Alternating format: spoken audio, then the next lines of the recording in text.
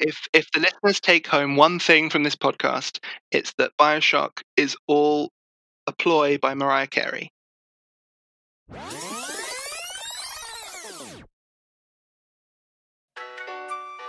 Hi, Richie. Hi, Sin. Hi, everyone. I'd like everyone to close their eyes. Picture the sunset. Imagine a pina colada. And oh my god, who's there with us? Hello.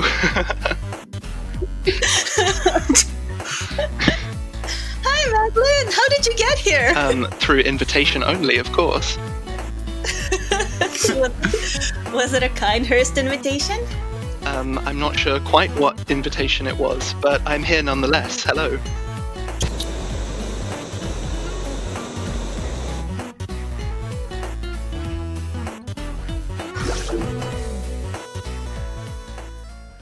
So today we're going to talk about Bioshock, specifically Bioshock 2, with our good friend Maeglin. Yay! Yay! Richie, did you clap? Thank you. So Maeglin, tell us a little bit about yourself. Where can people find you on social media and stuff like that? So I'm mainly active on Twitter, although there isn't a huge amount of content TM available on there. The best place to find me would probably be on Medium, where I have a few essays. I was going to say short essays, but they're not particularly short, which tend to focus on philosophy and video games. So I have a few things on the Soul series on there, and I also have some other stuff that focuses on the Dishonored series, which I know you guys have spoken about before. And I think the most recent one, which is not particularly recent, is on Persona 5. Thank you. Yeah. Sorry, did you say like a name of your Twitter or something like that? So my Twitter is @Maeglin Excellent. Thank you. You're very welcome. And so today we're going to talk about Bioshock and Bioshock 2 specifically. So, Maeglin, can you tell us a little bit about your interest and experience in Bioshock? So, my interest in Bioshock mainly comes from the fact that it's one of the few video games that everybody holds up as an example of how the medium of video games can do philosophy or engage in philosophical conversation. So when the first Bioshock game was originally released, it was kind of received as this brilliant philosophical criticism in the form of a video game and in the form of a first-person shooter, which for video games is doesn't tend to be the most kind of highbrow intellectual, I guess, of the video game genres. Yeah. So I guess my interest in it is mainly because the game itself is so explicitly trying to engage with philosophical ideas, particularly political philosophy. And the reason I'm really interested in Bioshock 2 is because it's not really focused on by a lot of these discussions. The first game tends to get a lot of coverage. Bioshock Infinite tends to get substantially less, but still a reasonable amount of coverage. But then Bioshock 2 is kind of the unfortunate middle child that no one really wants to talk about. Oh, I was going to say just like Richie, but Richie is not a middle child. No.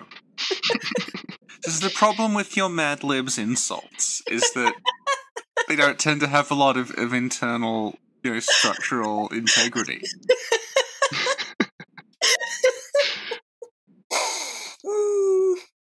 Much like Rapture. Oh, Bringing us back onto the topic. Wow, those PhDs are sure paying off. Good job, everyone. Okay. Richie, would you like to tell us about your interest and experience with Bioshock? I liked System Shock when I was like a teenager, and I played Bioshock a bit And I actually never really got into Bioshock because it was sort of the successor to System Shock, but it was way more of an FPS than a like adventure, sort of like what you would call a 451 game. And as a result, I've never actually finished Bioshock or Bioshock 2. I've played them a bit. And I basically like the thing that stuck in my head was the Big Daddy fights, was being able to set up these sort of elaborate, like, sort of complicated traps and things and really exploit them and have like a proper sort of duel with something. Mhm. And that's kind of my experience. I played Bioshock. This is my first time ever playing Bioshock 2 was for this. I got... I don't think I got very far, and I got about 5 or 6 hours into it. I got to the theater, and then we had to record, so I'm not entirely sure where it ends up going. But that's my Bioshock experience. Thank you, Richie.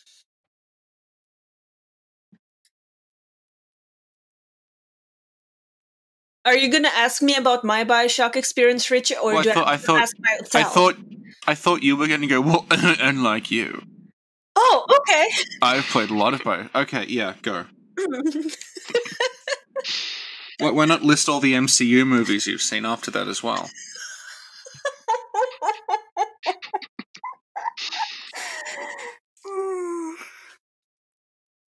No, for real? I can do that. I have the Wikipedia page. I don't edit these. Okay. So my experience with Bioshock is that I think a lot of us go through a phase where we become adults, but unfortunately we're like too busy with either school or work. And so in this period, I didn't really play a lot of games, but when I went back into gaming, the console that I had was a Mac.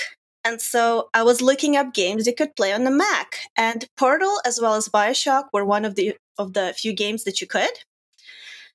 And so I played Bioshock 1. I was totally in love with the game and the setting and the Big Daddies, and everything's beautiful. And I've loved the game ever since. And so I played Bioshock 2 as well, and I totally loved it. And I played Bioshock Infinite, and I had a lot of issues to work through because it wasn't very good. Mm-hmm.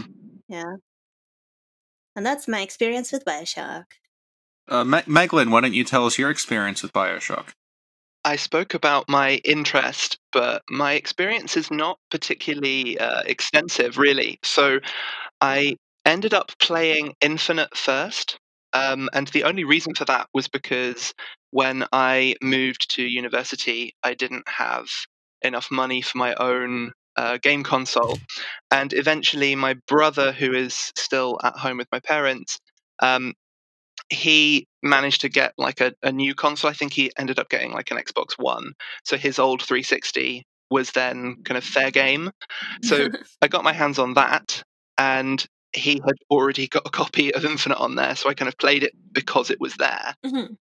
And the first two games I really only played because they went on sale relatively recently on the PlayStation Store.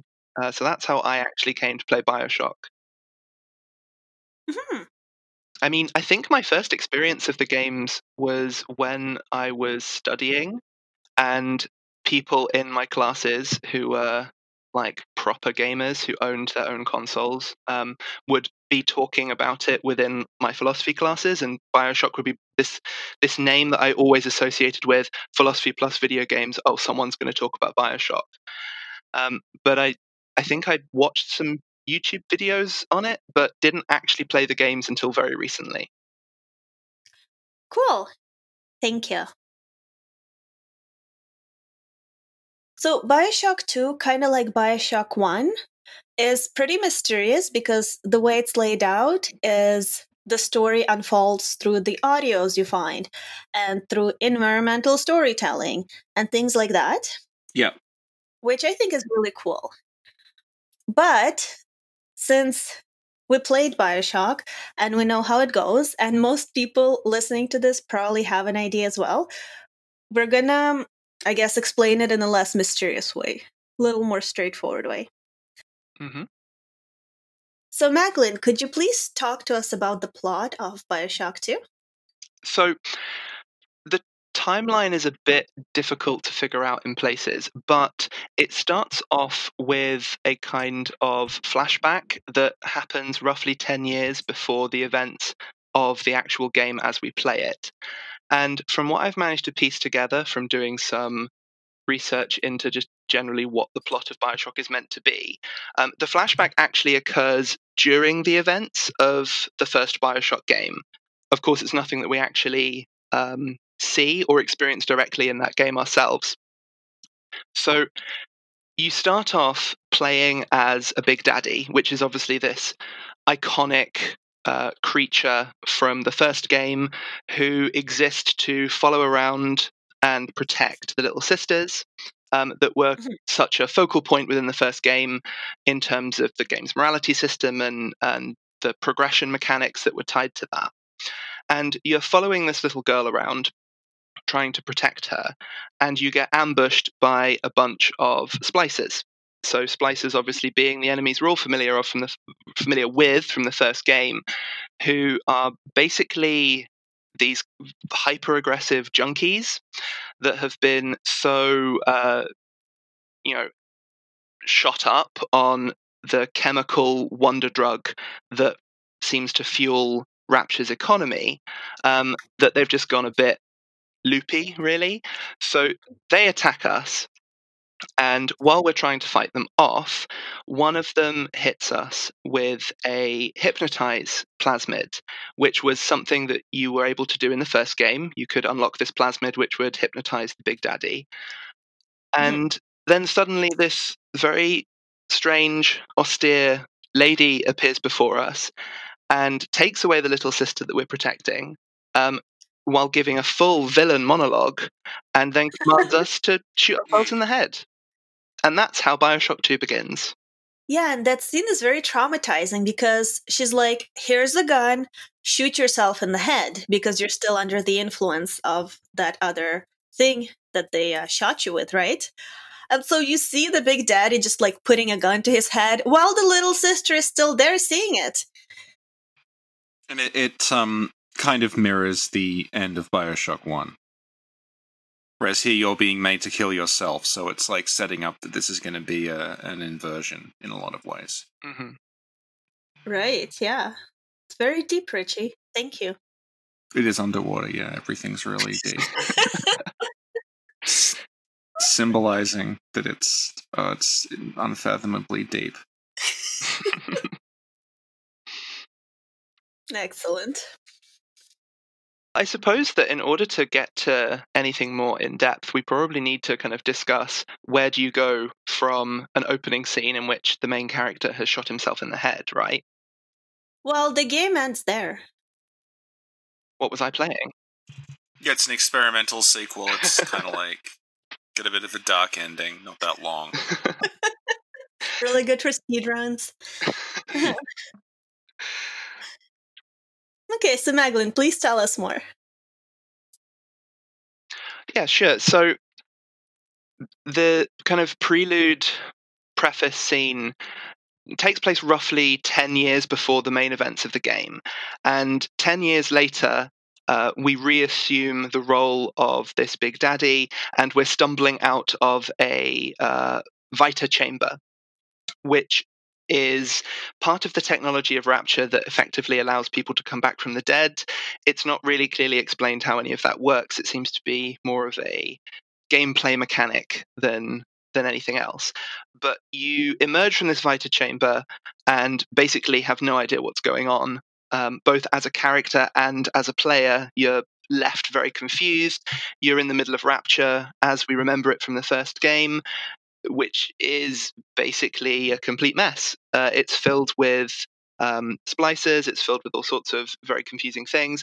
And basically what you learn over the course of your experience and over the course of how the game reveals the story to you, you are actually brought back by the little sister that you were assigned to protect. And it turns out that the woman who used that hypnotized power on you to force you to take your own life is the child's biological mother, and also the main villain of the drama. So Ooh. Bioshock 2 sets itself up as a kind of prolonged family drama. It's basically a long custody battle over this child, Eleanor Lamb, between your character, the Big Daddy, Subject Delta, and Dr. Sophia Lamb, who is this child's mother. And basically, it transpires that Eleanor has obtained some of your genetic code and used this to bring you back so that you can rise up against her mother and free her from the nefarious plot that Sophia Lamb is trying to bring about using the sci-fi technology of Rapture. Hmm. Mm. Very convoluted. Yeah, it's a little bit convoluted. I mean, the game kind of sets up this opening, trying, I think, to use as many links to the previous game as it can. So it's trying to use the Vita Chamber. It's trying to use the whole all of the things connected to the Little Sisters, connected to Adam, connected to plasmids. Because I think that the game, as you said, Richard, goes in a very different direction. It's very much an inversion of the first one. It seems like it was written with this introduction specifically so that people would have to would be immediately met with the fact that, oh, this is definitely a Bioshock game. Like, it's got all of the things. It's got the big daddies. It's got the little sisters. It's got the creepy monologuing antagonist. It's underwater. That's kind of really important. And all of the familiar technology is there. Yeah. Yeah, if you showed me, like, I'd seen footage of this before, and because I hadn't really been paying attention, I wasn't entirely sure if Bioshock 2 was a standalone game or like a DLC add-on for the first one, because there's so much, like, is like similar, is recycled. Mm-hmm. Yeah, I mean, yeah, they certainly try and, if not directly recycle, they try and upcycle a lot of the stuff from the first game. They're clearly trying to take it in a very new direction with a new kind of focus, but the game is working very hard at the beginning to make sure that you, the player, realize, I've just picked up a Bioshock game. I'm playing Bioshock 2, because all of the familiar terms and the familiar kind of aesthetic elements are all there. Mm-hmm. I mean, I don't see why it's trying that hard. Bioshock 2 is literally the name of the game. Yeah, that's true. Thank you.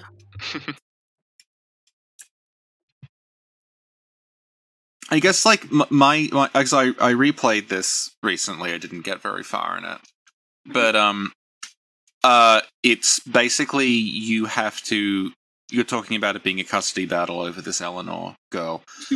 Basically, Eleanor appears to you in a series of sort of visions, and she's leading you towards something, and the central kind of progression thing is that there is a train that is taking you from A to B, but it will stop every so often. You'll have to do something to get the train running again, whether it's like this part where you have to open a door, there's another part where you have to melt some ice that's on the track, things like that. So your train just sort of continues on its way, and you sort of go from like chunk to chunk to chunk, and each little place the train stops is this little sort of self-contained story, little with its own kind of like ideas and sort of thesis to it, and then you move on to the next one. Yeah, I mean, so just like the first game, the second game tries to kind of showcase so many different districts within the city of Rapture. With I think the general idea being that Rapture is such a kind of fantastical location, and I think that there was perhaps an element when people received the first Bioshock game, given that it received so much analysis in the form of people doing lore content, just doing kind of deep dives, no pun intended, into the Oh my god, that was awesome. Yeah. Thank you, I try. So given that people were trying to kind of uncover as much as they could about this game, which was, given that it has a kind of mosaic-like aspect to the storytelling where you have these hidden audio logs that tell the story and you're supposed to kind of find them, and a lot of them are out of the way, and given that there are so many Easter eggs in the game, it's definitely been set up so that people could explore the environment that they're in, and that there's all these different mechanics that you can use to explore that. But given the fact that so many people had questions, very basic logistical questions, such as how did this city survive at the bottom of the sea, even with all of this sci-fi technology? Don't we have a few logistical questions about how this actually worked? What was life like before things completely collapsed within Rapture?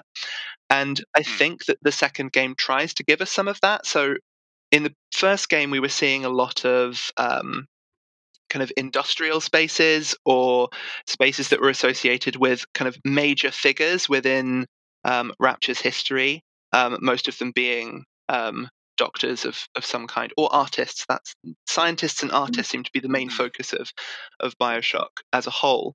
In this one, you see a few more domestic spaces, I think. I think there's one particular segment where you're going through, I think the area is called Pauper's Drop.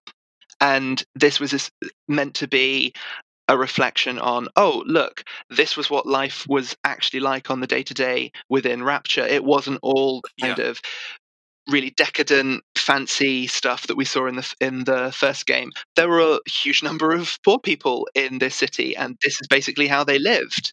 So the game is also trying to reveal a different side to Rapture than what we saw previously through these self-contained segments. Yeah, that's very true. Okay, thank you. Maeglin, could you tell us a bit more about the villain of the game? Yeah, so the villain of Bioshock 2 is, again, another kind of ideas person. So both Bioshock 1 and 2, the villain is someone who has a very strong viewpoint, perhaps even ideology, about how they think society should be run.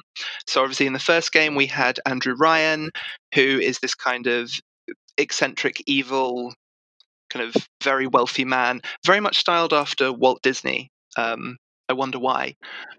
But the second game, our villain is Dr. Sophia Lamb. And she is a clinical psychologist who is brought to the city of Rapture in order to provide counseling and provide therapy, because Andrew Ryan realized that, okay, we're all going to be living at the bottom of the sea. There's no sunlight here. That's probably going to have a pretty bad effect on people's mental health. So I'm going to bring in this psychologist. She's relatively harmless. She'll just help people cope with the very isolating environment of being at the bottom of the ocean. So she comes in, but unbeknownst to Ryan, Sophia Lamb is actually raised as basically this person who the highest ideal in her mind is the greater good, or the idea of the public good, which is very different to Ryan's philosophy, which is all about individual greatness and maximizing the conditions of individuals being able to do what they want to do. And at that point, Andrew Ryan is like, I should have just gotten everybody sun lamps. Well, I mean, they have all of this technology, but they didn't think to use it to solve the basic problems of what about sunlight, what about food, right? They instead thought, let's just rewrite everybody's genetic code so they go mad and they don't need sunlight. Which obviously worked really well, because everything is fine in Rapture. There's no problem. There's no problem within Rapture. That makes me think of something you'd hear from the Soviet Union. Like, no problem in the Soviet Union. Are either of you fans of Avatar: The Last Airbender? I've never seen it. Me neither. Oh, well. Tell us the joke. Maybe it'll be funny. It's the there is no war in Ba Sing Se. Is there a lot of war there? Yeah. Well, I mean, I'm not going to explain the joke. There's nothing worse than explaining the joke, because it doesn't land, especially when it's a reference to something neither of you have seen. It's like, if you get the joke, leave a comment. It's a popular meme. Someone will come to my rescue in the comment section, I'm sure. Excellent. So basically, things go really wrong when Sophia gets introduced into Rapture, because the background that we're given for Sophia is that she worked as a kind of missionary worker within Hiroshima during the Second World War. And she survived the dropping of the atomic bomb, but was then completely appalled when she saw the rhetoric that was coming out of the US government, which was basically saying, oh, we did this because it serves the greater good. And this gave her the conviction that, okay, well, if it continues on its current trajectory, society is just going to completely destroy itself. Everything's going to go really, really badly.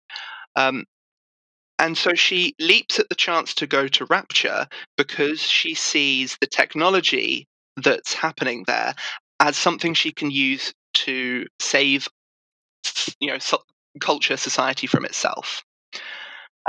And once she shows up, she basically starts doing all of the greater good ideas, or she tries to put them into practice in a way that really annoys Andrew Ryan. So she starts giving free therapy to the poor people, which is absolutely not allowed within Andrew Ryan's city, because the whole point of his city is, money is super important, and rich people are rich for a reason. They're rich because of their individual genius and their greatness. They deserve access to certain services. The poor shouldn't be getting things for free. And it also goes hand in hand with the fact that she's offering therapy to these poor people whilst also actively trying to redistribute wealth to them, despite the fact that in the eyes of the ruling body of Rapture, they've done nothing to earn this. So she goes very much against the grain when she gets there. And so this leads to her then actually founding a commune within Rapture, which is a really dangerous thing to do. And she founds it in Dionysus Park, which is one of the areas you get to explore in the second game. I mean, by the time we get there, it's been flooded. So we only see it in its destroyed state. But she founds this commune. The name of the location is very revealing, because Dionysus is the Greek god of wine and revelry, known in Roman culture by the name Bacchus. And one of the religious motifs that's often associated with this figure of Dionysus and Bacchus is the bacchanal, which is basically a massive piss up, where you drink a load of wine, you take a load of drugs, and you're meant to experience this sense of becoming one with everybody around you. And it's this idea of losing one's individuality to just be part of this greater spiritual whole. We should do that, but we should do it with a bunch of pizza, chips, and Diet Dr. Pepper. I think we could achieve the same effect. Yeah. Awesome. So with Sophia, she founds this commune that kind of annoys people. This is also the time when Eleanor, her daughter, is born. Eleanor being the little girl that our character is bonded with. And she basically decides to try and turn Eleanor into this perfect vessel, this perfect little person that can continue her plan for transforming Rapture. Mm-hmm. And she writes this book, which is called Unity and Metamorphosis, which comes to be viewed by her followers as this kind of sacred text. And you find little shrines throughout the game where they will have put Unity and Metamorphosis with candles around it, and the cover design is a butterfly motif, and you see them, they've sort of made these butterfly symbols on the walls with copies of it under it. Yeah. So she does come across as almost like a cult leader by the time you're actually playing it. Yeah, exactly. And the followers name themselves the Rapture family. And right from the beginning of the game, you've got Sophia on the loudspeaker talking to the Rapture family. So I remember very shortly after beginning the game, there's a loudspeaker announcement where she's saying, "To steal Adam is to steal from the Rapture family." And there's this very strong ethos of, we are a family. We're all in it together. Sophia is definitely the mother. She's at the top. You don't question her. But we're all a happy family and we're all getting on and everything's fine. But just make sure that you remember that we're this perfect family. And it's reinforced with this motif of the butterfly. Mm-hmm. The butterfly is centrally important because we all classically associate the butterfly with kind of transformation because of how it starts off as the caterpillar and then goes into the cocoon and emerges as something completely different. And that very much ties into, or is in fact central to, what Sophia actually wants to achieve.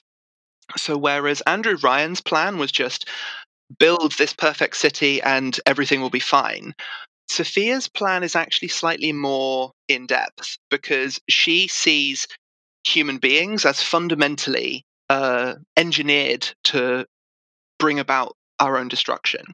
And she thinks that the only way that we can get out of that, the only way that we can save ourselves, is through transforming away from humanity, which is something that Andrew Ryan upheld to be kind of the big virtue. So when you first get to Rapture in the first game, you have this kind of banner that proclaims no gods, no kings, only man.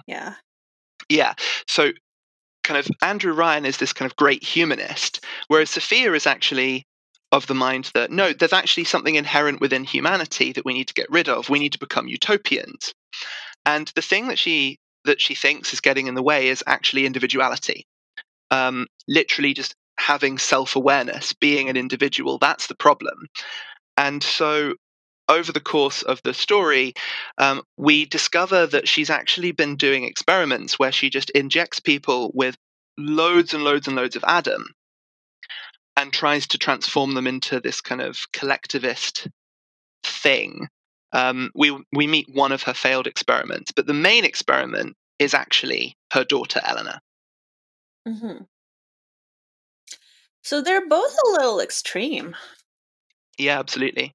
Yeah. So do you think that kind of recontextualizes the first game then? Because it stops being like, in light of this, does that make you feel like Bioshock 1 is less of a critique of objectivism? And maybe the series is sort of more like a centrist thing, like the issue is that people take things too far. Yeah, I think that's definitely how it's been received. So, I mean, Bioshock 1 is not particularly subtle about exactly what it's got in its crosshairs. It's directly focused on libertarian objectivism. It's making an absolute beeline towards specifically Ayn Rand, Atlas Shrugged, and all of that stuff. Whereas Bioshock 2 is a bit more nebulous about what its target is. And this means that a lot of people will read it in very, very different ways. So some people want to read it as just, okay, well, what's the absolute opposite of objectivism? Oh, it must be communism. That's what it's going for. It's attacking communism. Or maybe it's communitarianism, or maybe it's both. And Bioshock does seem to have this attitude of, I mean, this coming through in the second game of being, yeah, maybe it's not the ideas that are the problem. Maybe it's just the level of extremity that we go to. Maybe that's the issue. And Infinite really leans into that, obviously, which is a lot of people's issue with that game. Yeah, well, I mean, Infinite does it in so many different ways. It does it with its kind of, I don't want to use the word critique because it's not really that kind of consistent in how it does it, but in its attack, I guess, on a kind of very extreme version of American nationalism. But it also does it with the representation of race within that game. So we have the whole subplot with the enslavement of the black population of Colombia. And that's kind of unambiguously a one-sided issue right up until the narrative decides, actually, no, let's make this a two-sided thing. Let's make it so that actually, maybe it's a bit of both and there's some extremity going on here that needs to be kind of, exactly as you put it, it needs to be made into a more centrist position, which got Infinite in particular a lot of bad press. And then they're like, you know what? Let's add some parallel universes into it. Why not? I feel like Infinite is like, it's like Bioshock sat down, had like 10 cups of coffee, 4 packs of gummy bears, and had all these ideas and just wrote them all down. I was like, this is perfect. When in doubt, just throw in a metaphysical problem to distract them from the fact that the general premise is very, very wobbly. Just if you throw in alternate dimensions and, just anything that just people are going to say, oh, I wonder how that works, then you don't need to think about the politics of it, because you're more focused on, this girl doesn't have the end of her finger and can walk through walls. What's going on with that, right? Yeah. So, I mean, in terms of what Bioshock 2 is actually trying to do, it lends itself to lots of different readings. What actually is Sophia Lamb trying to embody with this? And I mean, there's one very obvious connection that you can make within the text itself, and that's because in her backstory, it specifically mentioned that Sophia was raised to respect the greater good. And the idea of the greater good within kind of the history of philosophy is usually associated with utilitarianism, which is a pretty well-known, pretty well understood school of moral philosophy, which is trying to judge the ethical value of an action in terms of its consequences. So specifically, a utilitarian wants to maximize utility, and there are loads of different ways in which you can understand what that means. There's different and contradictory accounts. So it could be happiness, it could be pleasure, it could be well-being, whatever well-being is. And as we understand it today, utilitarianism was pioneered in the 18th century. And it's usually associated with two figures, although it's got its own complex history. But the two people it's most associated with are Jeremy Bentham and John Stuart Mill, and is usually summarized as, you must seek the greatest good for the greatest number. And I think utilitarianism is something that is definitely in the minds of the writers, because there is a very interesting kind of biographical connection between Eleanor Lamb and John Stuart Mill, which is that Eleanor is kept away from other children, and her mother is trying to effectively kind of raise her and educate her, or perhaps indoctrinate her into being this perfect utopian and being the right sort of person who can bring about her vision. And the same thing happened in real life with John Stuart Mill. He was raised in a very strict way to try and turn him into the perfect utilitarian. So I think that utilitarianism is definitely something that the game has in its sights, although it's a very extreme version of that. You wouldn't find very many utilitarians today arguing that we should abolish individuality. At least I'd hope you wouldn't. I don't know that many utilitarians, so. Richie? Well, I was thinking, like, you learned the word panopticon the other day. Yeah, and that's from Bentham. Yeah, the panopticon was an invention of Bentham's, yeah. Sin was saying your face is a panopticon the other day. The other day I was playing Control, and there's a stage or whatever called the Panopticon. And I messaged Richie being like, your face is a panopticon. And he was like, did you just learn a new word? Yes. Panopticon is a brilliant word, to be fair. It's very useful. Yes. Yeah, so that's associated with Bentham because it's his kind of ideal design for a prison. Life's a prison! Well, yeah, because that's where that concept comes from, kind of. But I think we're getting off track. the concept of life being a prison. No, the concept of applying the panopticon model to the idea of like people are forced to behave a certain way.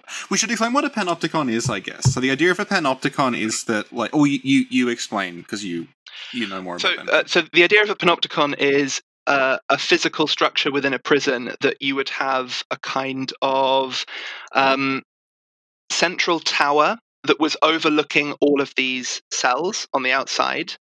And the idea being that it would be possible at any moment for the single guard in that tower to be looking into your cell, but you have no idea where the guard is looking at any particular moment. So it's the idea that we could be being observed is going to discipline us in a particular way to act as if we are being watched. Yeah, and like when we're talking about like different forms of prisons and things, the idea is that like you can apply that model more broadly. So the idea is that if people feel like they're being observed, then you don't need to directly discipline them because the fact that they think everyone else is watching them makes them fall into line. Yeah, absolutely. Yeah. I mean, this is precisely where Michel Foucault takes it.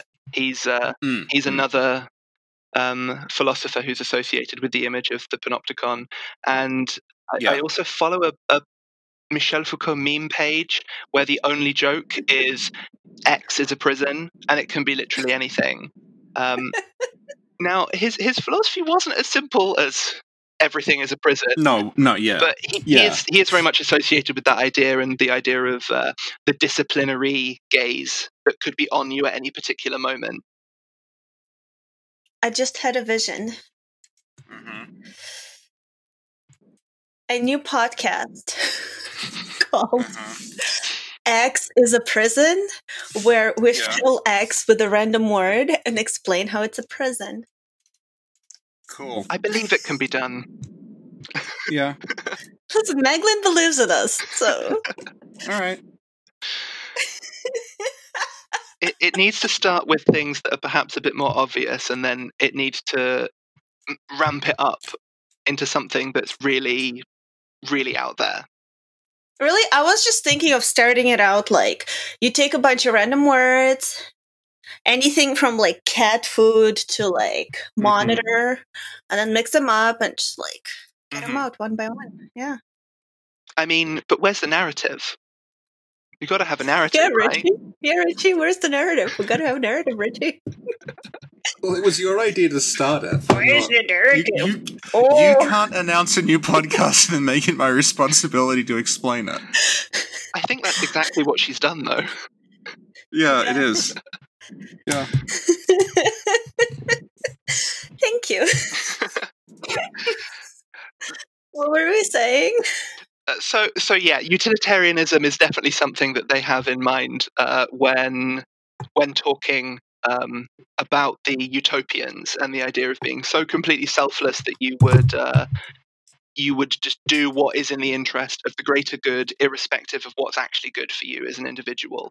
And in Sophia's ideal world, there is no individual because we are so drugged up on Adam that there is no self. That the self is, in fact, understood by Sophia to be a burden that she's trying to release us from. That sort of plays into the cult aspect because that's a very religious notion that we're actually, we're held down by the fact that we are ourselves and we have to let go of everything to achieve enlightenment. Mm-hmm. Yeah.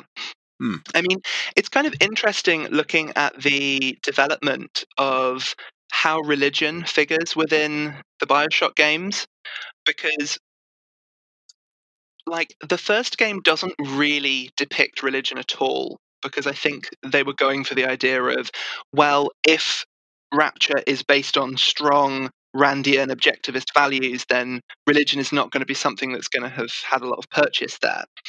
And then in Bioshock 2, one of the little subsections, one of the levels, is you fighting your way into this church to fight against this preacher who fully believes that Sophia is going to deliver its people from the sin of individuality, and uses a huge amount of religious imagery when he's talking to you, specifically playing on the surname of Eleanor and Sophia, which is lamb, and presenting Eleanor as the lamb who will deliver us, which is obviously very reminiscent of the Lamb of God within Christianity.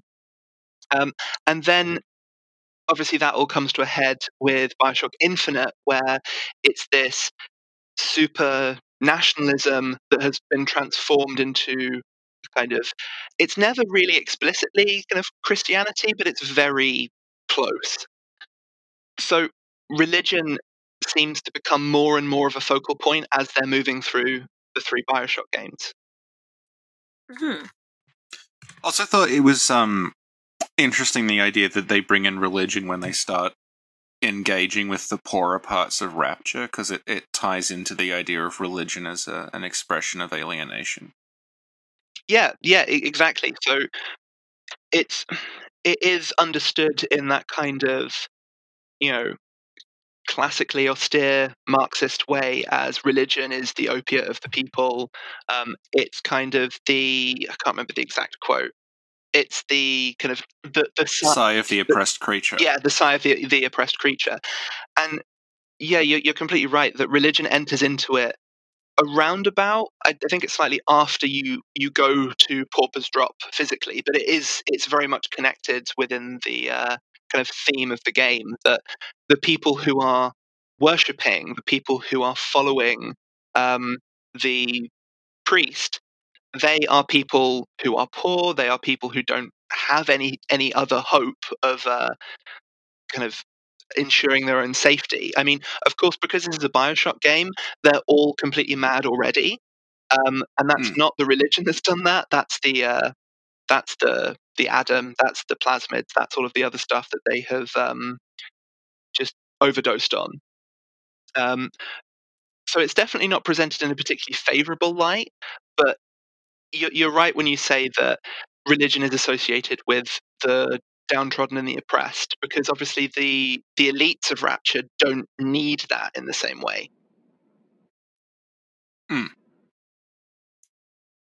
Where are we going in the outline now? I don't know. Completely off. Because we're talking about the next note is like when we became a big daddy.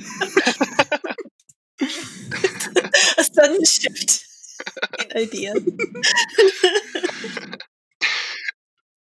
So, how about we go over the various characters now?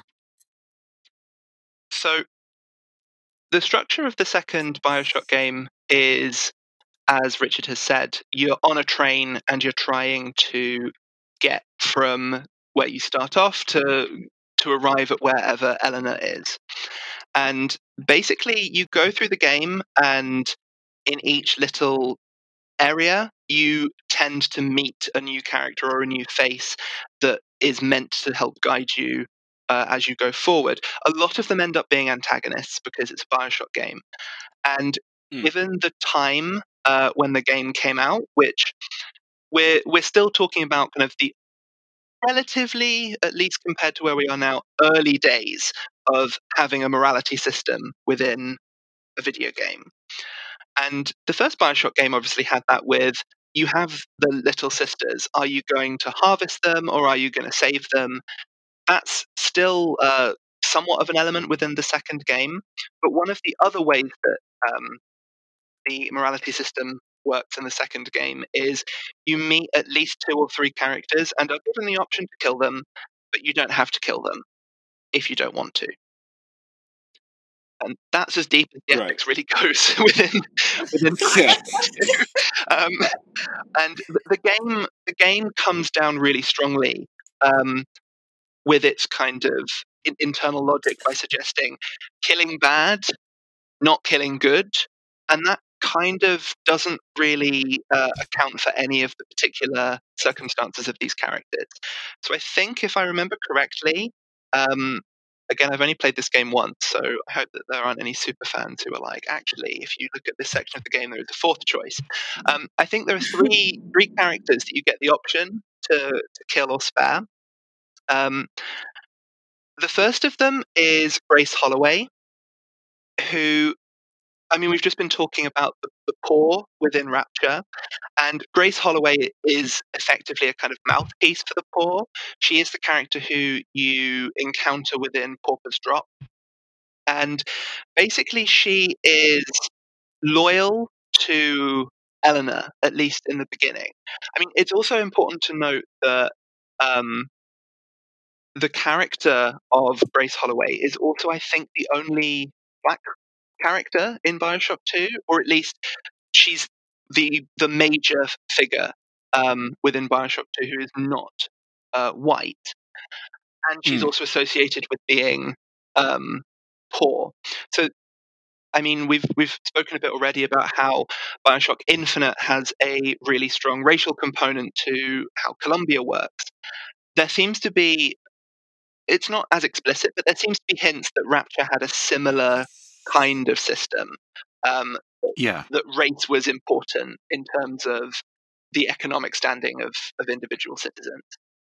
Well, even if it wasn't explicit, if they just recruited people from 1950s America, there'd just be very unlikely that there were that many wealthy black people anyway. Yeah, exactly. Because, like, that's obviously Ryan believes these things because of his circumstances. Mm-hmm. Yeah, exactly. Yeah. And of course, one thing that we should potentially have noted at the further towards the beginning is that Bioshock as a genre is science fiction, but it's also alternate history. So it's picking relatively recent jumping off points for that alternate history, but it's doing it kind of clumsily, right? But it is trying to represent racial tension, I guess. Is a polite way of putting it. But it's trying to kind of nod to that's something that's clearly going on here, and it's something that the game doesn't necessarily want to completely ignore. But then, as we've discussed, it doesn't always do that in the most delicate way.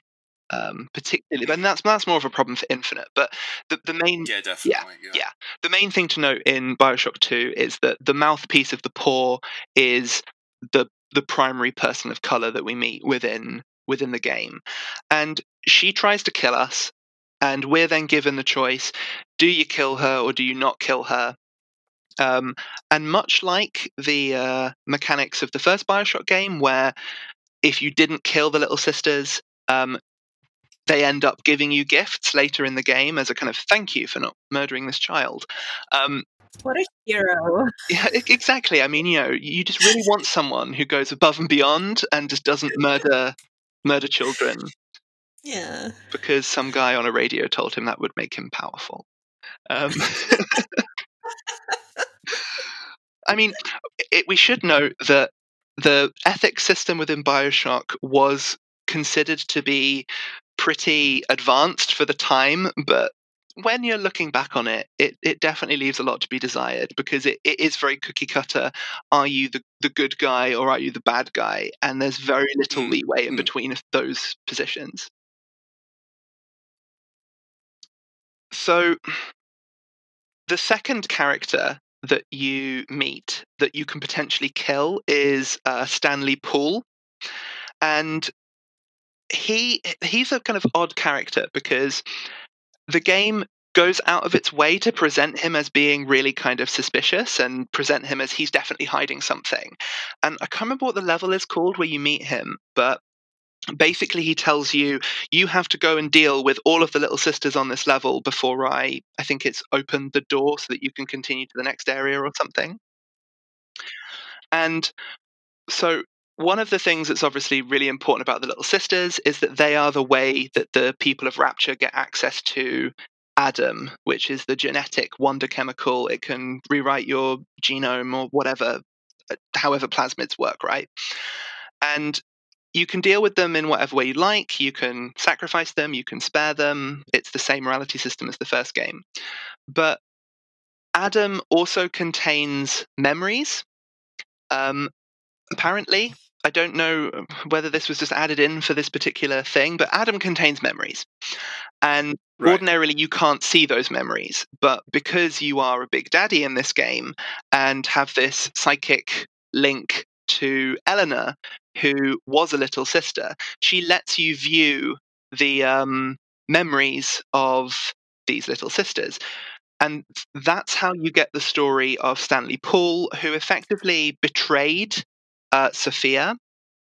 He is the reason, I think, that Sophia gets locked up in the Persephone penal colony. And he's also the reason that Eleanor, as a little girl, gets given over to Fontaine Futuristics, who we will remember as the second villain of Bioshock 1. And that's how she gets turned into a little sister. Mm-hmm. And in order to try and hide what he did, he is the one that then floods Dionysus Park and ends up killing all of the people who supported Sophia. And the level ends with Sophia saying, this whole thing is, over the course of the level, as Stanley is saying, oh, well, I need to keep the secret from Sophia. Don't tell her. I'm going to, And then Sophia says, oh, I already knew about that. By the way, I've unlocked the door, so you can go and kill him if you would like to. And again, the game is very clear.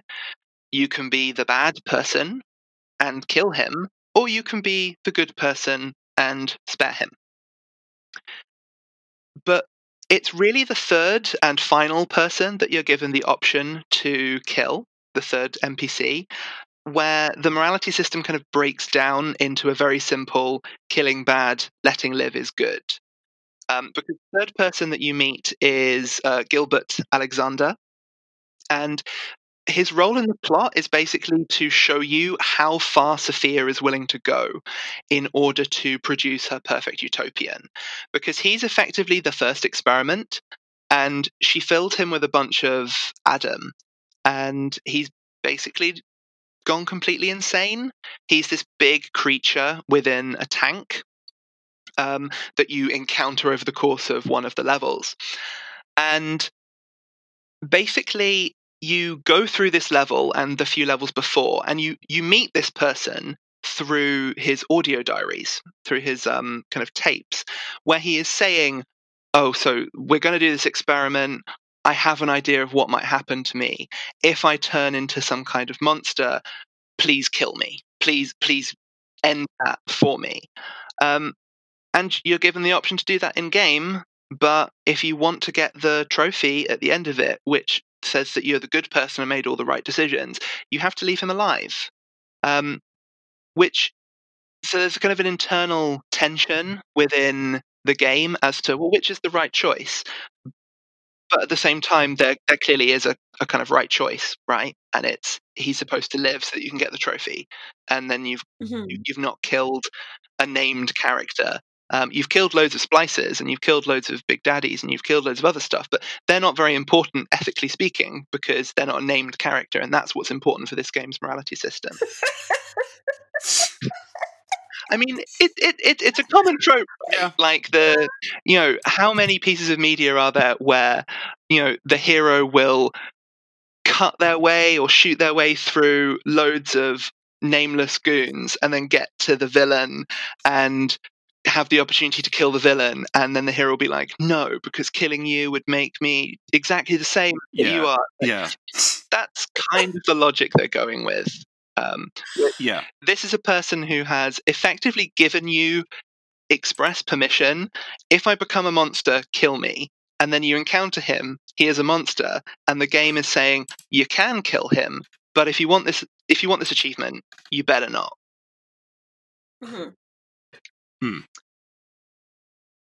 Which is again perhaps the ethics or the ethical space that's opened up by the game, where you can ask this kind of interesting question as to, well, what should you do in that case, is then hampered by the game's own mechanics and the game's own achievement system. Yeah, and that was was also, I remember that was a big point of discussion with the first Bioshock as well, that it's this critique of objectivism, but also it's a game about being better than everyone by killing them.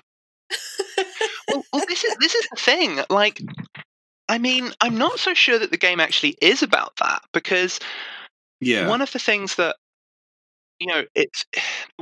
the game tells you is, if you kill the little sisters, you will get more Adam, and then you will be more powerful, and that's a good thing. And then it throws in this ethical quandary of, but if you kill them, they are little girls, and you are killing little girls. You probably shouldn't do that. Yeah. you're allowed to kill off one, I think, and still get the quote good ending, unquote. It's because she didn't have a name. Well, I mean, I think it's probably with the first little sister because it's so early in the game and you're so used to just following the instructions as to what the guy is telling you that I think that it might be a moment where the game is kind of aware that a lot of players might just go ahead and do it without really thinking about it. And so it wanted to kind of give you that one-off before you then committed to getting the bad ending. Maybe. But what I was going to say about the little sisters is if you don't sacrifice them, if you save them, they end up bringing you loads of gifts, which basically mean that your progression is exactly the same as if you had killed them. You might be slightly behind, but when I played the first Bioshock game, I managed to get nearly every single one of the plasmid unlocks, and I didn't kill any of the little sisters. I mean, I obviously played it quite recently and knew about the whole gimmick, so deliberately went in there knowing that this was going to be a choice and knowing what I was going to do. Reminds me of a common thing in RPGs where it's like if you're offered a reward, it's usually a good idea to refuse to take it because you'll get something better later on. Yeah, it's exactly. It's kind of that good things come to those who wait theme. And I mean, I think that the fact that you end up equally as powerful, whether you sacrifice the little sisters or don't, is, I mean, it's definitely been criticized. It's been criticized by a bunch of people as saying, well, the choice system doesn't even make a difference. Like, so what's the point in having it there? But that was very much the whole point of the first Bioshock game, which is that you are under the illusion that you are making these choices. Turns out it's psychological conditioning mostly the whole time until kind of the third act where that gets removed. And so I think it's kind of potentially a deliberate choice to incorporate that, with the idea being that you're going to end up in the same position no matter what. In fact, if you then look at the ending of Bioshock 1, the only way that your character can survive is by saving the little sisters, because they save you, effectively. So I think that perhaps the game is actually coming down on the kind of we need to have a community side of the debate more than it is on the individualism side, as represented by Riot. Right. Because of how it handles its own ending, and because of the fact that, you know, it says, oh, you will become more powerful, but maybe that's just trying to test whether the player has kind of fallen for all of the rhetoric that they're surrounded by whilst they're in Rapture. Maybe. Yeah. Thank you. What should we move on to next? That's all the characters, isn't it? Yeah, I think so. I mean, there's Augustus Sinclair, but oh my god, Sinclair! I've literally just written his name in my notes and can't remember anything about him other than that he's in most of the game. I really don't know much about this character. The first thing that comes up when you Google him is Augustus Sinclair accent. That tells you a lot about how this character was received, I think. Oh, okay, right. He was a science man. A science man with an accent. Yeah, he was an accented science man, and he did a load of research into plasmids, basically. Alright, we can ignore him. Yeah. Sorry, Sinclair. Okay. There's only one Sinclair on this podcast. Shade! There can be only one. Versus the universe. I don't know the tune, and I tried to sing it, and it's just so stupid. Yeah, this is the second time in 2 days you've done that. Yeah. I should really listen and practice it. Third time's the charm. Yeah, there we go. Okay, so do you guys want to talk about community now? Yeah, sure. All right. Okay. All right. Thank you. So now let's move on to the theme of community. So we've talked a lot about the first game, and even though this podcast is focusing on Bioshock 2, they're very much a twin set. You have to really talk about the first game to talk about the second one. So it's pretty much well-trodden ground now that the first Bioshock game is critiquing Ayn Rand, it's critiquing libertarian objectivism, and as a narrative, what the game is trying to do is basically take this fictional setting of Rapture and say, let's build it on the principles that Ayn Rand and her kind of cronies espoused, push it to its limits and see what breaks. And basically the whole thing breaks. That's kind of the whole point, because the moment you arrive in Rapture in the first game, everything has gone really, really badly.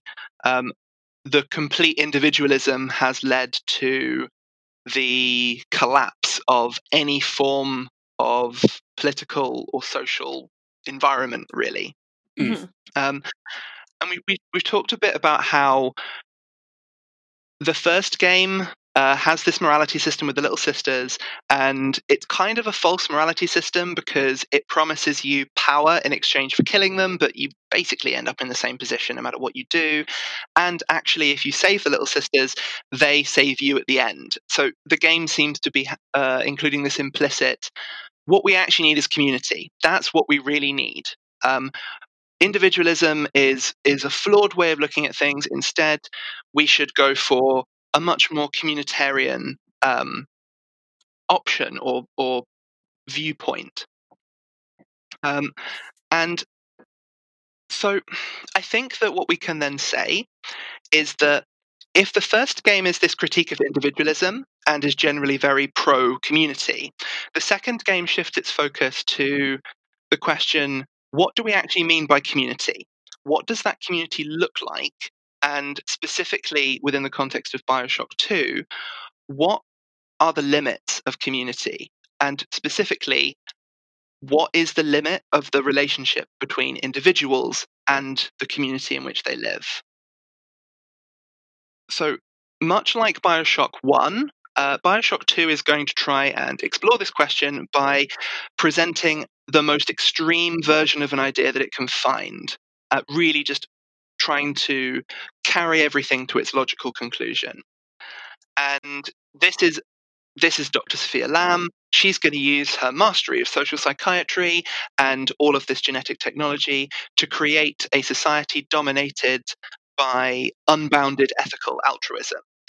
So, a society where everybody is absolutely selfless to the point where we lose all individuality. We are literally without self because that burden has been taken away from us.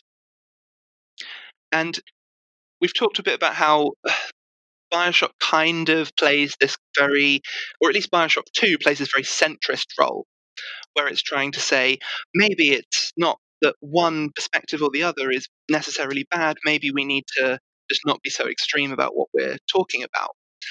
And we've also discussed a bit about how what Bioshock 2 targets is not super clear. It's not clear which system it's trying to attack. So variably, it could be, communism, it could be utilitarianism, it could be any of these things. But if it is talking about communism, if it is talking about utilitarianism, it's talking about totalitarian forms of these ideologies. And this is the point where I draw upon one of my favorite thinkers, which is the 20th century political theorist Hannah Arendt, who wrote a pretty well-known text called The Origins of Totalitarianism, within which she compares Nazism and Stalinism as different forms of effectively the same thing, which is totalitarian. And what she kind of argues unites these political regimes, what makes them totalitarian, is the production of what she calls the masses, with the idea being totalitarianism so fundamentally tries to control every aspect of its citizens' lives that it ends up meshing all of these individuals into one kind of social mass. So what you end up losing is what Arendt calls human uniqueness or individuality, which is something that she thinks is actually foundational to what she calls the political. which is effectively community.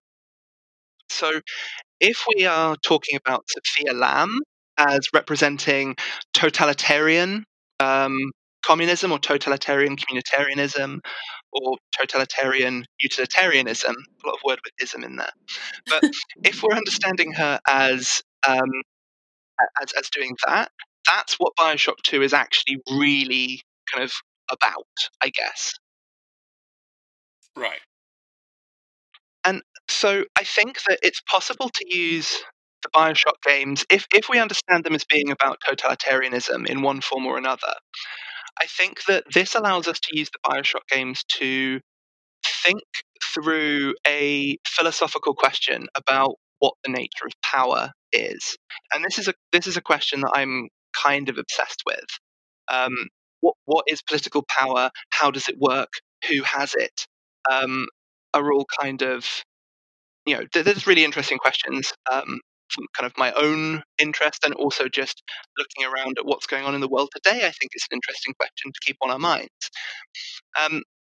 So within another of her pieces of work, an essay on violence, Hannah Arendt tries to disambiguate a series of what she sees as separate concepts that we often conflate into one thing. And these concepts are power, violence, strength, and force. And there are a few others in that essay as well, but it's mainly those four that are relevant to talking about Bioshock. So ordinarily, when we talk about power, we talk about it as a kind of possession, as something that an individual owns, and that by possessing a certain amount, quantity, or kind of power, an individual is able to do something. So we might think of Andrew Ryan as being a powerful person within Bioshock because he is able to do various things. But what Arendt actually argues is that power specifically refers to something collective, not something individual. So power for her is our ability as a group of individuals to act together, or acting in what she calls plural. And this is because power for Arendt is fundamentally connected to groups of people and to communities. And she even goes as far as saying that, strictly speaking, there aren't any powerful people. You have individuals who appear to be very powerful, but they are only powerful for the support of other people. So what we often mistake, or she calls it a mistake, is that power is an individual possession. And there are certainly individual people who we would want to say are kind of more powerful, but Arendt calls this strength. Strength is something that an individual can possess. Power is something that only a group of people can possess. And specifically for Arendt, power is about novelty. It's about freedom, and it's about doing something that's just basically unprecedented and bringing something new into the world. So the idea being that when we, as groups of people, act together, we have no idea where that can go. So there is no kind of script, there is no specific end to that activity. We don't know what could happen. And I think that this distinction between power and, on the other hand, violence is really relevant to what's going on within Bioshock. Because in the first Bioshock game, we have Andrew Ryan, and Andrew Ryan's philosophy is idolizing the individual genius that is the source of anything that matters. So in the first Bioshock game, there's this long scene where you're going through a kind of museum or gallery, where you basically have all of this propaganda popping up at you. So there's this one bit, I can't remember the exact quote, but it's the voiceover goes, "Doesn't man own the sweat of his own brow? No," says the man in Washington. Yeah, you remember that scene? Yeah. Is a man not entitled to the sweat of his brow? No, says the man in Washington, it belongs to the poor. No, says the man in Vatican, it belongs to God. No, says the man in Moscow, it belongs to everyone. I mean, they just don't write propaganda that way these days, do they? I know, right? So, I mean, we have this we have this, glorification of the individual. And clearly, Ryan thinks of himself as a powerful individual person, the kind of person who, through his own labor and genius, is able to create the City of Rapture, and the kind of person who's uniquely deserving of the right to rule over it. But what Ryan is kind of ignoring there is, well, how does he actually build Rapture? He doesn't build it himself, right? He gets a whole bunch of other people to do it. It's very much a collaborative project. He pays a bunch of people because he's really wealthy. Mm-hmm.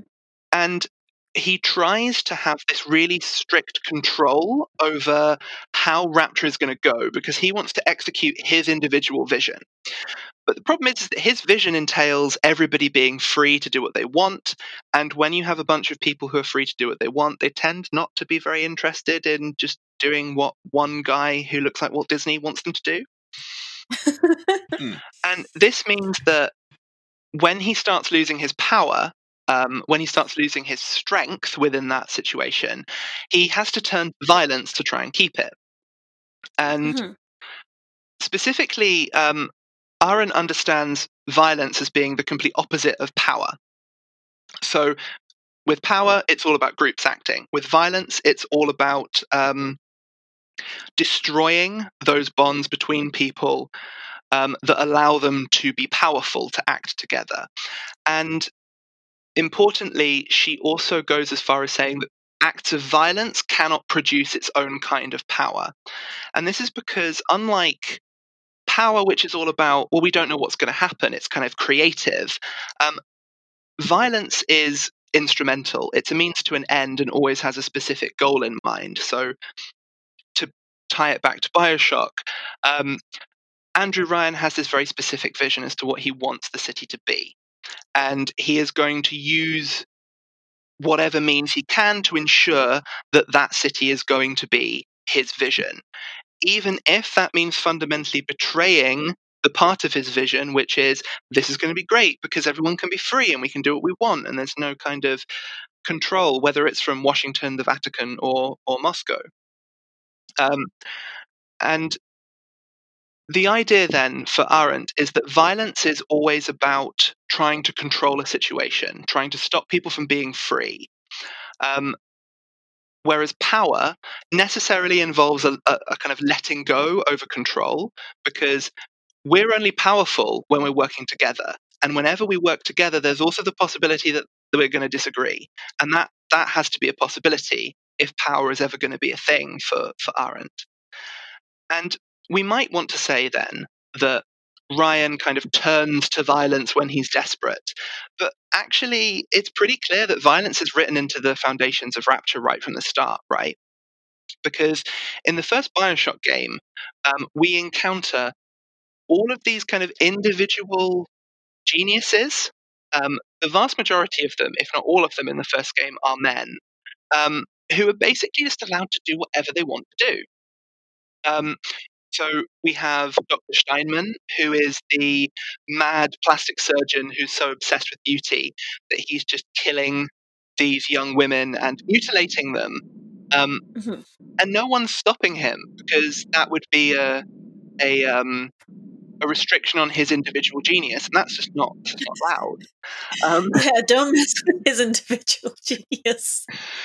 Exactly. It's Rapture is presented to us as everybody's freedom matters, and this is brilliant. But the only way you can really see that as being consistent is if you think that people are freely allowing themselves to be kind of dominated and controlled by these individual geniuses. So the other notable example from the first Bioshock game is Sander Cohen, who you encounter in Fort Frolic, who's basically this unhinged artist who his whole level is him telling you, I want you to go to this part of the level and kill this person and take a picture of their body so that I can put it in my art project. And you do that a few times, and then you fight him, and the whole thing for him is that death is this kind of beautiful artistic thing. So within Rapture, it's really clear, and I mean, this is cemented in the second game, particularly with Pauper's Drop, and with the representation of the kind of the poor and the economic disparity within Rapture. That, well, clearly some people's freedom matters more than other people's freedom. Clearly, this utopian ideal of everybody is free within Rapture cannot work because it's so individualistic. Because within Rapture, there is no possibility for any kind of community because you're just completely free to violate your fellow citizens. You can do whatever you want to them, basically. We're not really given a super high level of insight into what, if any, legal structure is actually in Rapture, but whatever it is, it's really not working very well. I'm pretty sure in the cut content you could have been able to like buy security, buy firemen, type deal where you could have paid for those services if you wanted. Yeah. Well, I mean, that would certainly be consistent with the ideal that Ryan's trying to put forward, right? Which is all of these things are goods. They're not public goods. You need to pay for them.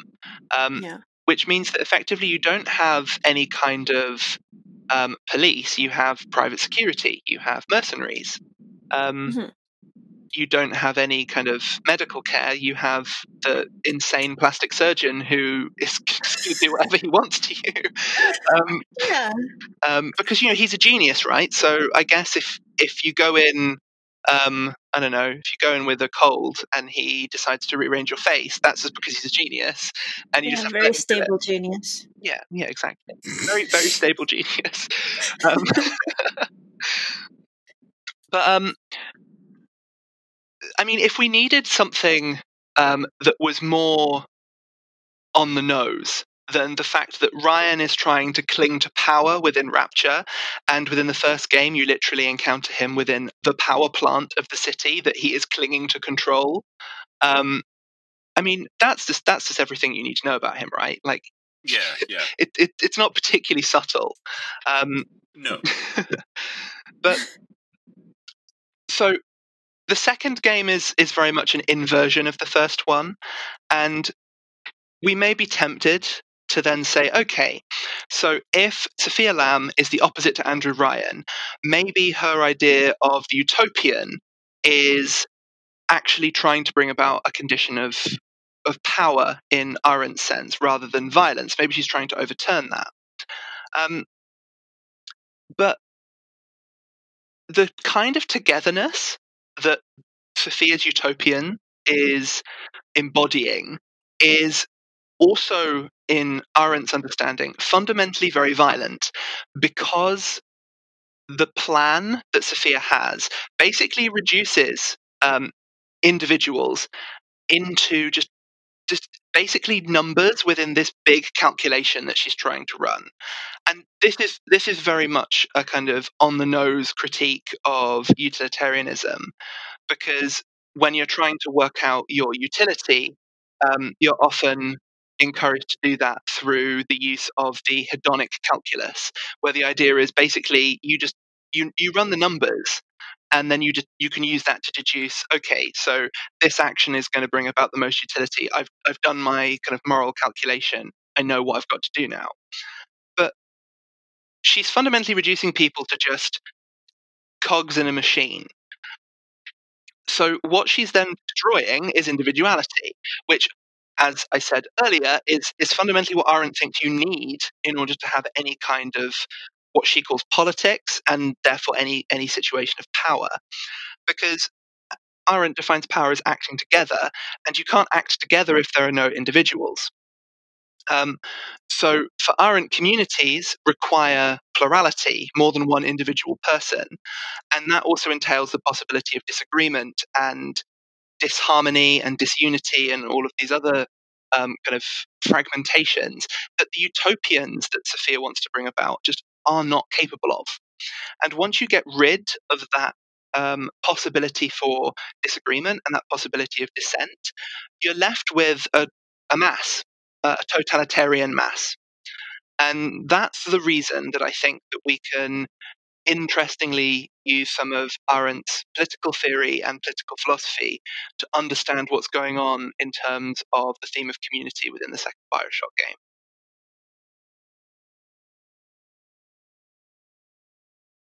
Yep.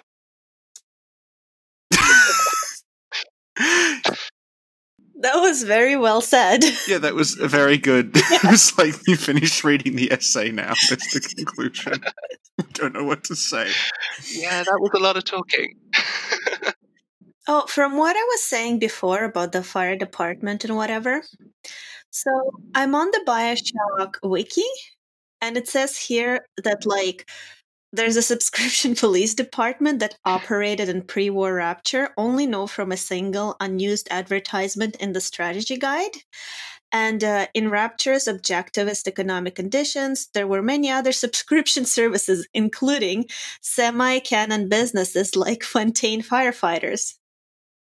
Judging from the poster, there seem to be multiple other subscription police services. But it's like Netflix. It's not even that there's one police service that you have to pay for or not. It's that there is literally just a whole bunch of mercenary groups that you can shop around for which one you want to pay for. Yeah. Wow. I mean, I'd like to say that it's incredibly dystopian, but if dystopia implies that it's not real, looking at what's currently going on in certain parts of the world, Yeah. not great, to say the least. Can you give me 1 second? I'm gonna go get my computer charger. I'll be right back. Sure. Okay.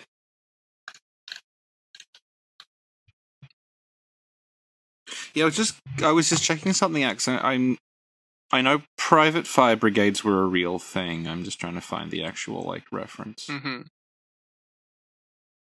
As in, like, real in our world. Yeah. It was basically a form of insurance that you bought. Mm-hmm. Yeah. Well, I mean, that's Yeah. exactly what the model is in the US at the moment with medical care, right? Yeah. Yeah. Yeah, sorry I didn't get to finish it. I just I had about 48 hours free, so I just sort of I played up to the what's it called? The theater part, and then we had to go, so. Yeah, I mean, I don't know. Obviously, I have played these games very, very late in their cycle, but the gameplay for both of the first Bioshock games is pretty aggravating. Yeah, I'm not a huge fan of how the game actually handles. I think that the Bioshock 2 definitely handles a lot worse than the first one. Right. I'm not really sure why that is, but I mean the reason that Bioshock 2 is interesting is because of the kind of the ideas that are going on within the narrative rather than the actual game itself. Like, I feel it could have probably got the same or conveyed the same message even if it had been like a film. Because I don't really feel like the mechanics drive home the message in the same way that they did Bioshock 1. Right. Also, because by the time you got to 2, you would know ahead of time that harvesting little sisters is bad. So. Yeah, I mean, well, I guess Bioshock 1 also it did very much present that as you probably shouldn't do that, because you had the character of Tenenbaum kind of there constantly saying, "Please save my little children." Yeah. Hello. Hi. Yeah, I had to go get the charger twice. Do you know why? Does it involve your cat? No. I went up and then I saw a piece of cake on the table, so I took it and came down. And then I'm like, oh wait, I was supposed to get a charger.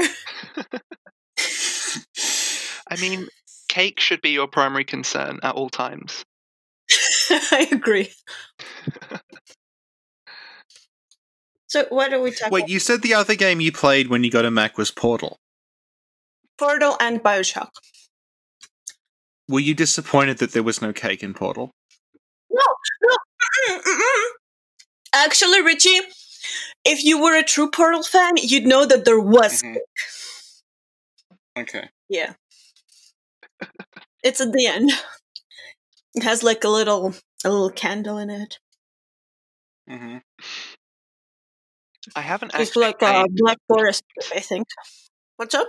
I haven't actually played either of the Portal games either. What? They're so good.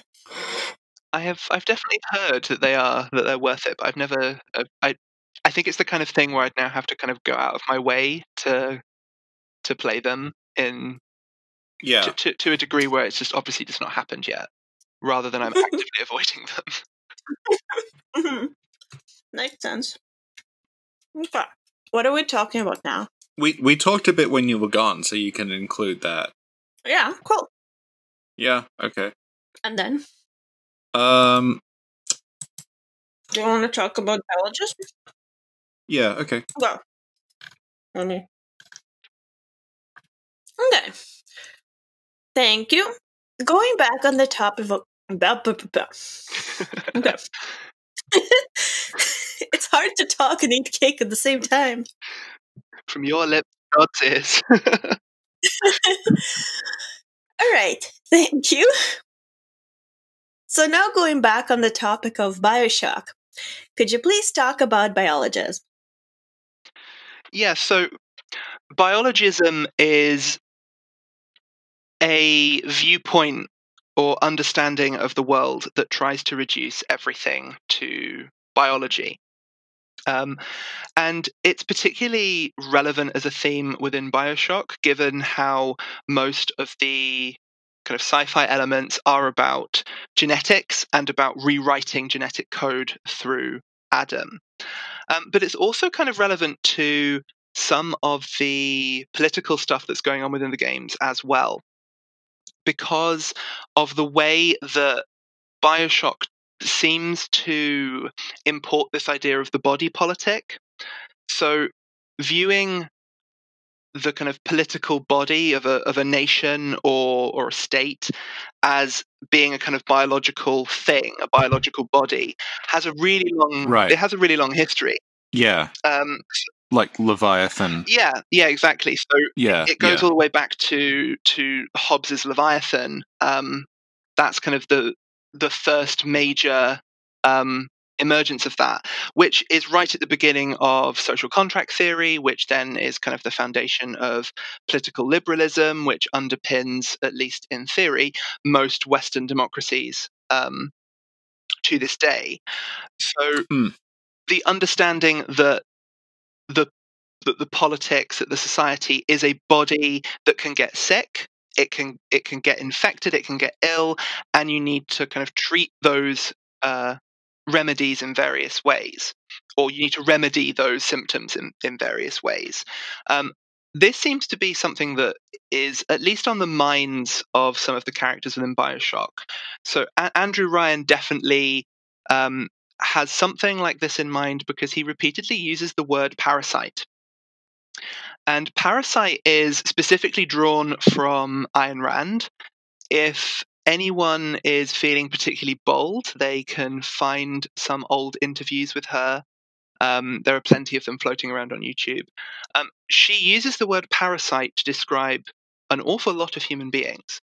And basically, it refers to anybody who she sees as being weak to whatever standard she's using at the time.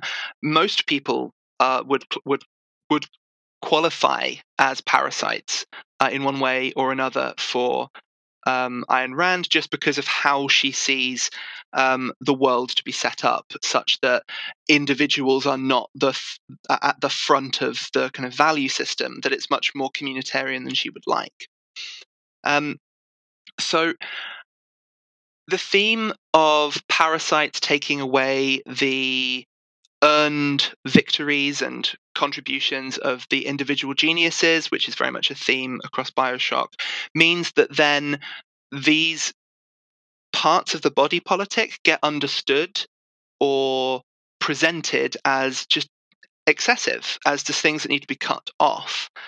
And this has a real a real affinity for the history of Europe within the past century, in the form of the Third Reich, because the body politic was really central to a lot of the stuff that was going on within Nazi propaganda, and how they figured, obviously predominantly Jewish populations, but also all kinds of minorities, the disabled, various identities that we would now understand as being LGBT, the Roma, various groups of people were all understood as parasitic to the body of the nation. They were considered to be foreign and invasive of that, and something that would make the body sick and that would make the body basically stop functioning as well as it should. And the whole kind of driving force of this ideology is, well, you need to exterminate the problem. In Bioshock, that translates into basically the poor. It's also, as we've discussed, a racialized category of the poor, but also to people like Sophia, who represents this ideology of, she's held up by Ryan, at least at first, as this individual genius, but it very quickly transpires that he's willing to cast her as being a parasite the moment she disagrees with his viewpoint, the moment she disagrees with his ideological standpoint on the glory of the individual. Mm.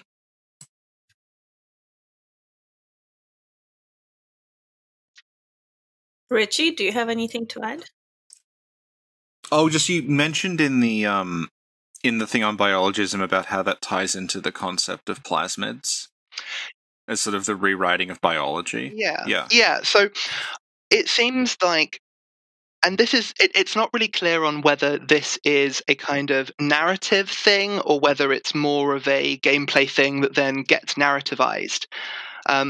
Because the plasmids are basically the way that they can include superpowers and magic within the Bioshock experience as a game that is played.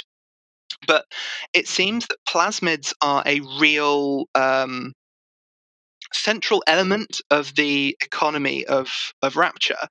The idea being that these products that are mainly created through Fontaine Futuristics, they can, with a simple injection into your arm, can rewrite your biological code such that you can then achieve superhuman powers. And this basically leads to the production of the collapse of Rapture, right? Because people get so obsessed with injecting themselves with all these plasmids that they can do all of these things, that they turn into splicers. And when they become splicers, there's no going back from that. Their mind is so completely addled from all of this genetic transformation that they just kind of get driven mad. But rather than this being understood as, okay, so we've seen what's happened with these plasmids, we should stop using them because people are going mad and then attacking people on the street, and this is a bad thing for us. The response of the authorities of Rapture seemed to be more focused on, okay, well, that's unfortunate that happened for them, but we can still market this because people will still buy it. And that is very much present within the experience of playing the game, because every time you pick up a new plasmid, you get a very kind of cool, old school retro advert that's presented as if it's trying to sell this as a product that can be used by the citizens of Rapture. And given that a lot of these products are just effectively turning you into a living weapon, the fact that there are no restrictions on them is obviously something that is just kind of really absurd, because you can just go to your local gatherer's garden, which is just a normal vending machine, and buy a tonic that you can inject into your arm, and you can then incinerate your neighbors, and that's fun, right? Because you have the money to do that. It's never something that the kind of internal logic of Rapture presents as, should we really be allowing our citizens to just buy products that yeah. They try to sort of make it seem like less of a video game power. They're like I remember in 2 getting the fire plasmid, the thing that lets you burn things, and they justify that in terms of like, you can use it to light cigars and you can use it to light a fireplace. It's just a useful thing to have. But then obviously in game terms, it just burns people. Yeah, exactly. Yeah. But it's interesting because, like, I can't remember the specifics, but there are some of them that are just overtly advertised as you can just exploit people using this. So I think there's one where you can, I think it's in the second game where you can turn invisible and like wander around for a bit. I can't remember exactly what it's called. With the idea being that you can then teleport back to where you started. So it's like a kind of clairvoyance ability. And I think if I remember correctly, this is actually presented as you can spy on people around you. You can take advantage of them and just see what they're doing in a kind of very voyeuristic way as well.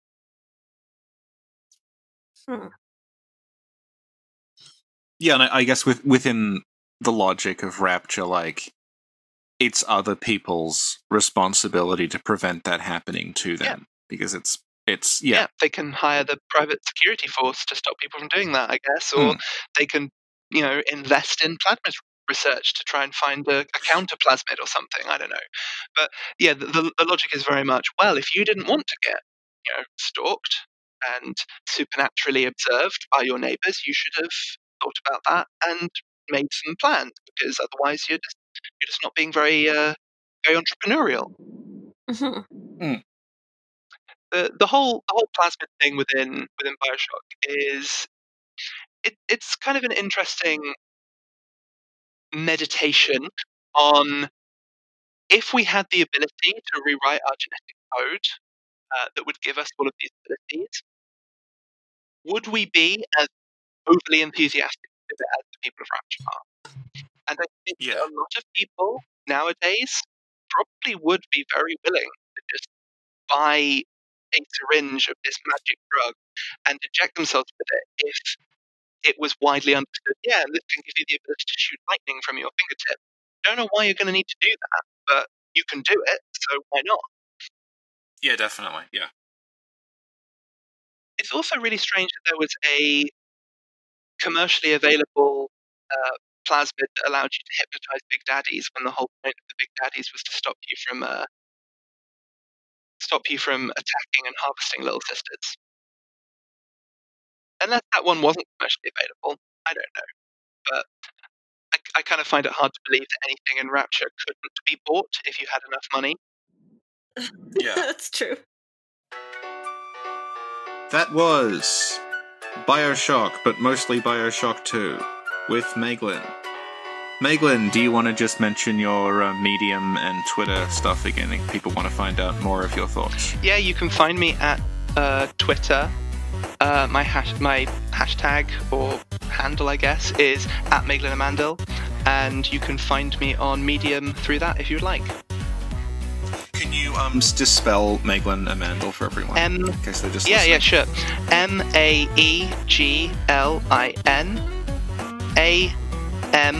MAEGLINAMANDIL. Thank you. Thank you for coming. It was super informative and very well thought out. Thanks. I had a really good time talking with you guys. And before we go, you know how Sophia Lamb has a theme of butterflies or whatever going on? Mm-hmm. Did you know that Butterfly is the 6th studio album by Mariah Carey, which was released in 1997? Oh. These are the true facts. But that's not all. Do you know what Mariah calls her fans? Is it her butterflies? No, it's her lambs. Of course. Oh. Mariah Carey is Bioshock confirmed.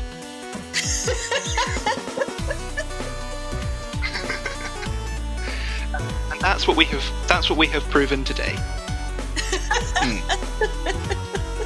If the listeners take home one thing from this podcast, it's that Bioshock is all a ploy by Mariah Carey.